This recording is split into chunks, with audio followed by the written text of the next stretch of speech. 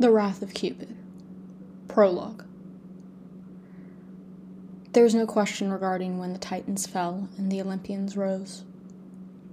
Zeus proved he was stronger than his father and cut his sire apart. Such is the way of many godly sons and fathers, at least in that time. Zeus's victory shifted the age in an instant from old into new and changed all things. This age I stand within now, though, I don't find so clearly defined. Zeus lives, sits on his throne, and garners respect of lesser gods. He still rules in name. Aphrodite still resides in her palace overlooking the seas around Cyprus, and Poseidon rules those seas. The Olympians rule. And yet, things are changing with every moment, not only the most dramatic ones.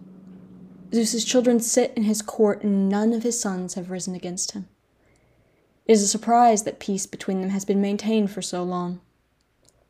I thought Apollo's disdain for Zeus's choices would have him leading a proper rebellion by now. More striking this ever-changing time, we have power, you and I. In my lifetime, I have risen from a lowly god belittled by those above me to a deity capable of turning Zeus to my will. I have accomplished feats far less mundane than slaying my own father for his throne. I have built my own throne, and thrones for our people alongside as well. Are we in a new age? Can a new age of time grow into being in slow, patient ways rather than in a single bloodied moment? Perhaps we should lay out the whole story before we judge our place in the broad sweep of time.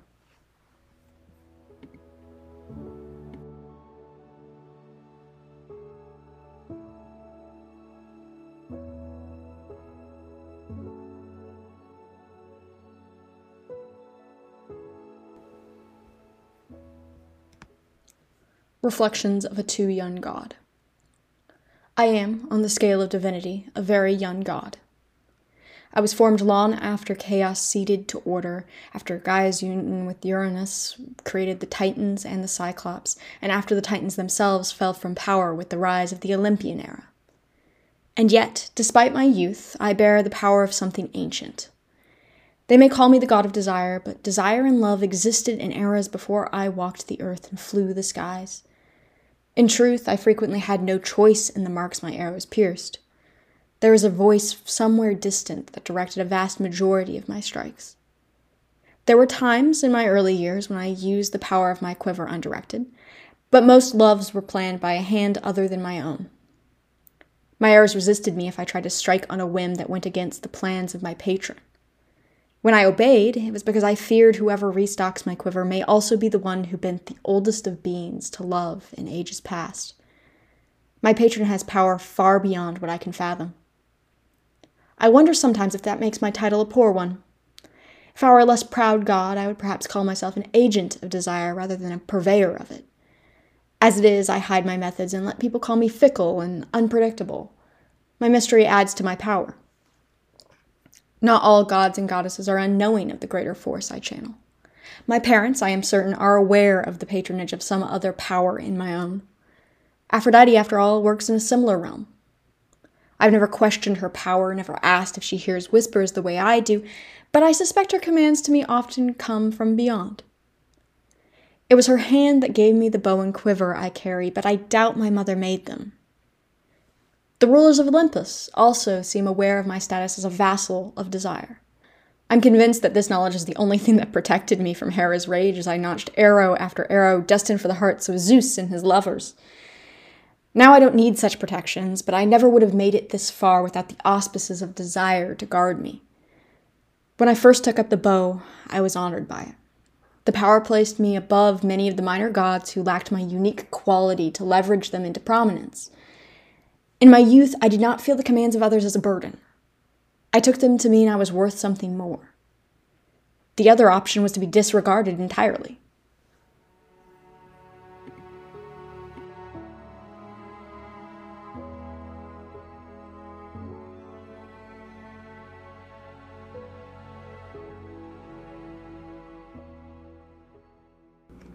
How I began my work. My mother pressed the bow into my open palm and laid the quiver and strain in the other. She ran her hand over my newly shorn curls. I marveled at the weapon in my hand. Set your quiver to its place, Eros. String your bow, Aphrodite ordered me. I did as she asked with practiced motions.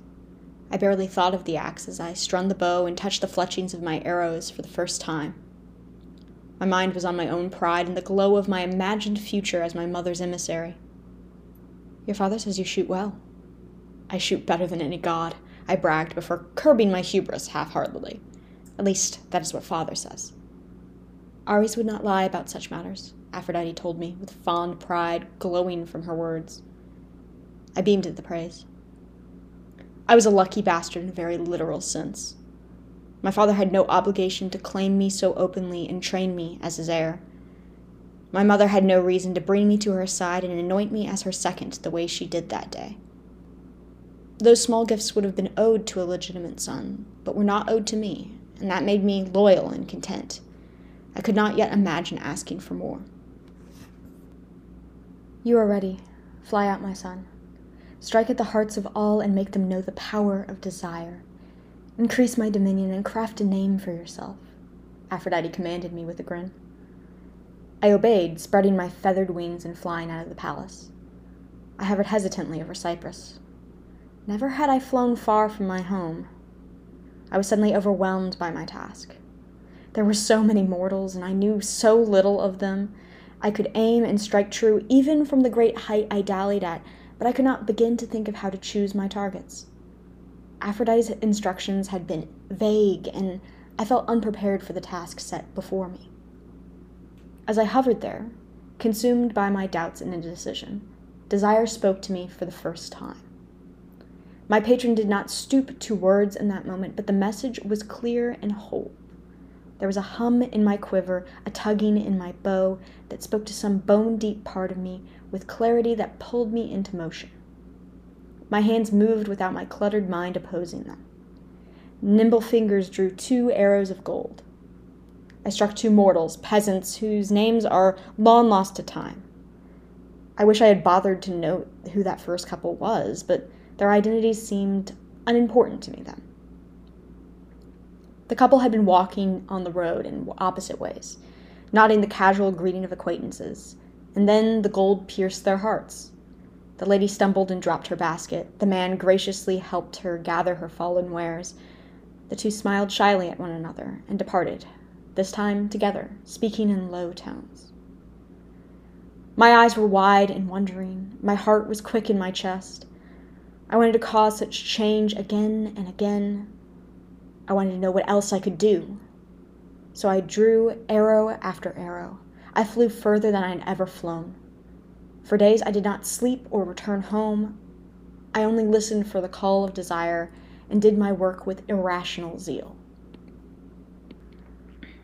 When I finally returned home, I found a feast in my honor awaiting me. Ares and Aphrodite embraced me and welcomed me to my mother's table. What a dutiful warrior you are, Ares cried as he clasped my shoulder. Few could rival your determined offensive. 7 days with a weapon in hand. You must be famished. I am, I admitted. The table was set to fight back my hunger, and already seated there were my siblings, and one of the older gods of my mother's retinue, Eros. His sour disposition kept him from approaching him that evening. My siblings demanded far more of my attention, leaping from their seats to greet me. Antros, the second son of our bloodline, was the first to cling to me.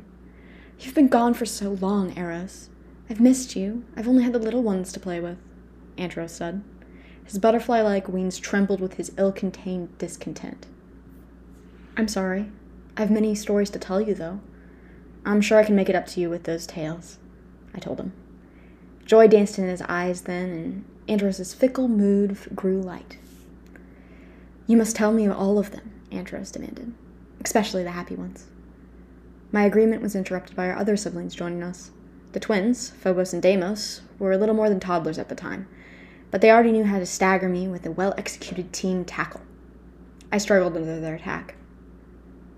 Harmonia giggled at my misfortune. Perhaps you should let him breathe a bit, our sister told the twins.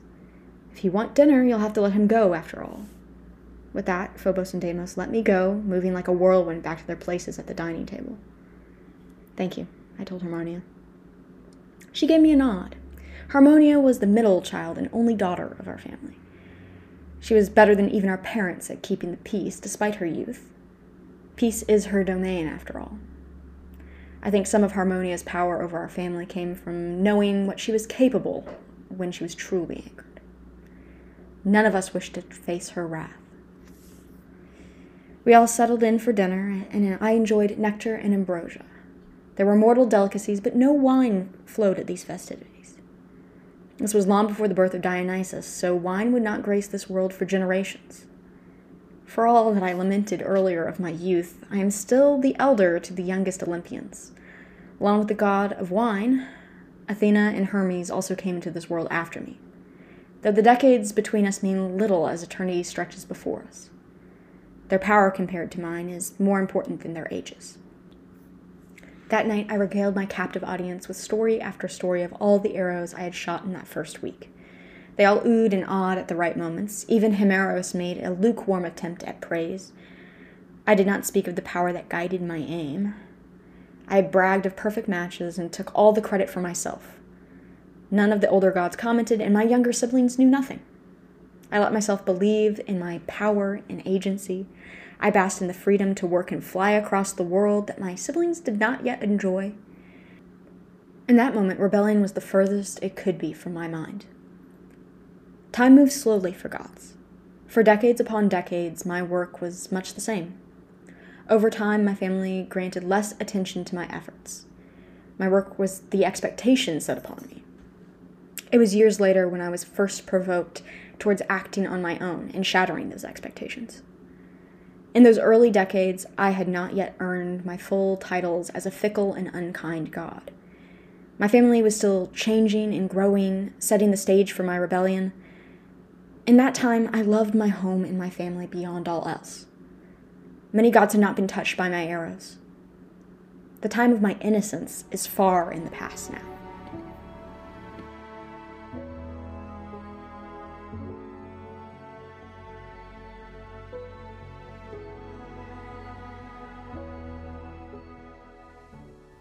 First strike of my own. I think my ill content truly began after Apollo slew the python. He was proud of his victory over the beast, and it inflated his ego. Apollo felt his skill with the bow made him a warrior rivaling the prowess of a god of war. Gods of war have other weapons better suited for close combat than Apollo's bow. They are known to have short and bloody tempers. Perhaps that is what brought Apollo boasting to me instead of to my father or my warlike brothers. I was using my arts on the hearts of mortals near Mount Parnassus, quiver full and bow drawn, when Apollo interrupted me. His pride shone from him as he grasped my bow in one hand. "What business do you have, little child, playing with the weapons of a warrior?" Apollo's arrogance hung in the air, but I ignored his initial prod. I had heard things like that whispered behind my back and never let it push me to rash action. I tugged my bow from his grasp and readied an arrow once more. My mortal target continued minding his sheep on the mountainside, unaware of my aim. "That bow of yours should be in the hands of a god of war, like me.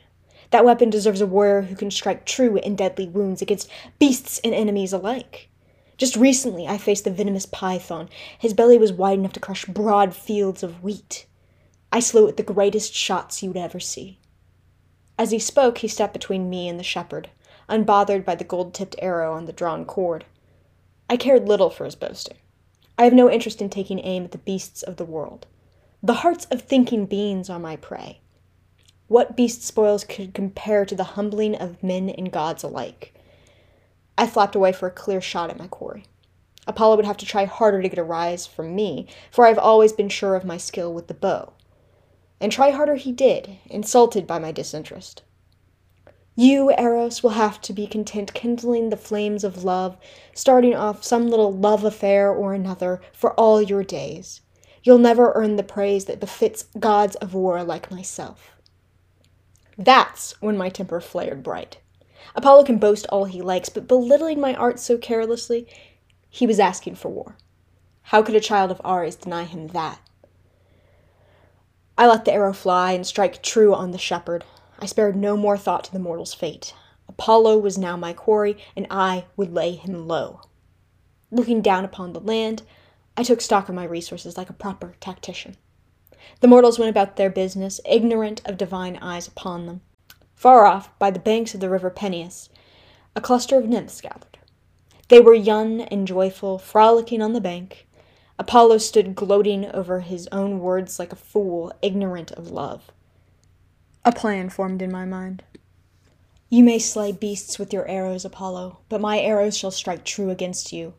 As the python was helpless to your onslaught, you will be helpless to my arts. Then you will see your glory is lesser than mine. I said this and gave him no time to respond. I flew up Parnassus to the peak, letting anger speed my wings. From there I had clear shots on both my targets. I drew 2 arrows from my quiver and set the first upon the cord. The first arrow's shaft was ashen-colored, its tip dull and brutal. The head was made of heavy lead. Apollo mocked my ability to kindle love, but soon he'd regret forgetting that my quiver also bears these leaden arrows. I took aim and loosed the first arrow, and then without pause readied the next. The second arrow was the kind Apollo had belittled. Gold-tipped and keen, it would introduce Apollo to the fury of love. The arrows struck at the same moment. The golden one hit true and deep in Apollo's shoulder. The blunt lead-tipped arrow flew to the banks of the Peneus and struck the river's daughter, Daphne, making her a casualty in the war Apollo demanded. The change within them each was immediate, but it would take time for them to collide. I remained nearby to watch the tragedy, neglecting Aphrodite's court in Cyprus in favor of watching Apollo's oncoming fall. The change in Daphne was striking. The lead arrow's power caused her to scorn the very idea of love. Her disdain for marriage and romance pushed her to seek refuge in the woods. Society expects young nymphs to be brides for deities above their rank, and for the pious kings of mortals. Daphne's rejection of the norm set her apart from her kind. Daphne began wandering the untamed woodlands alone. She hunted beasts for their spoils and found herself at ease in the pathless wilderness.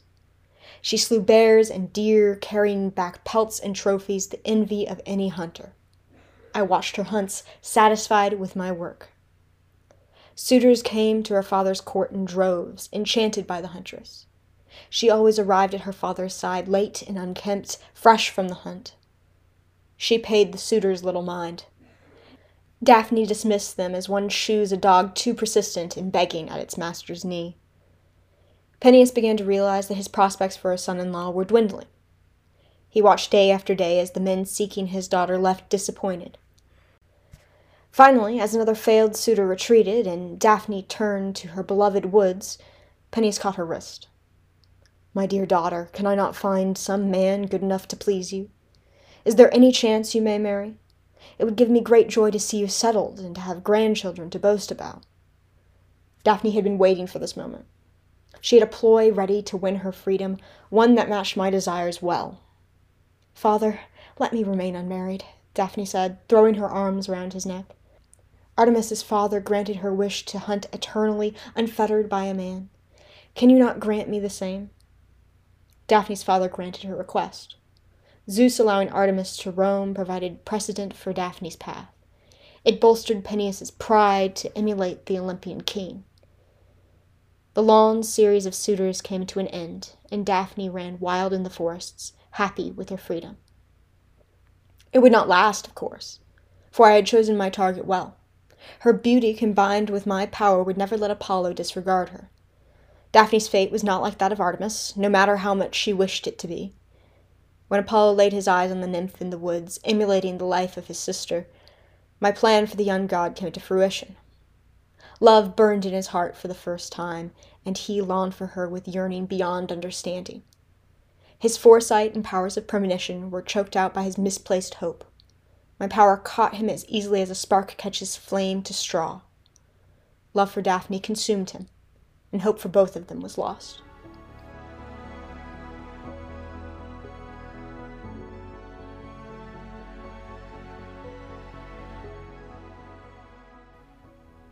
Thank you so much for listening to this first installment of The Wrath of Cupid.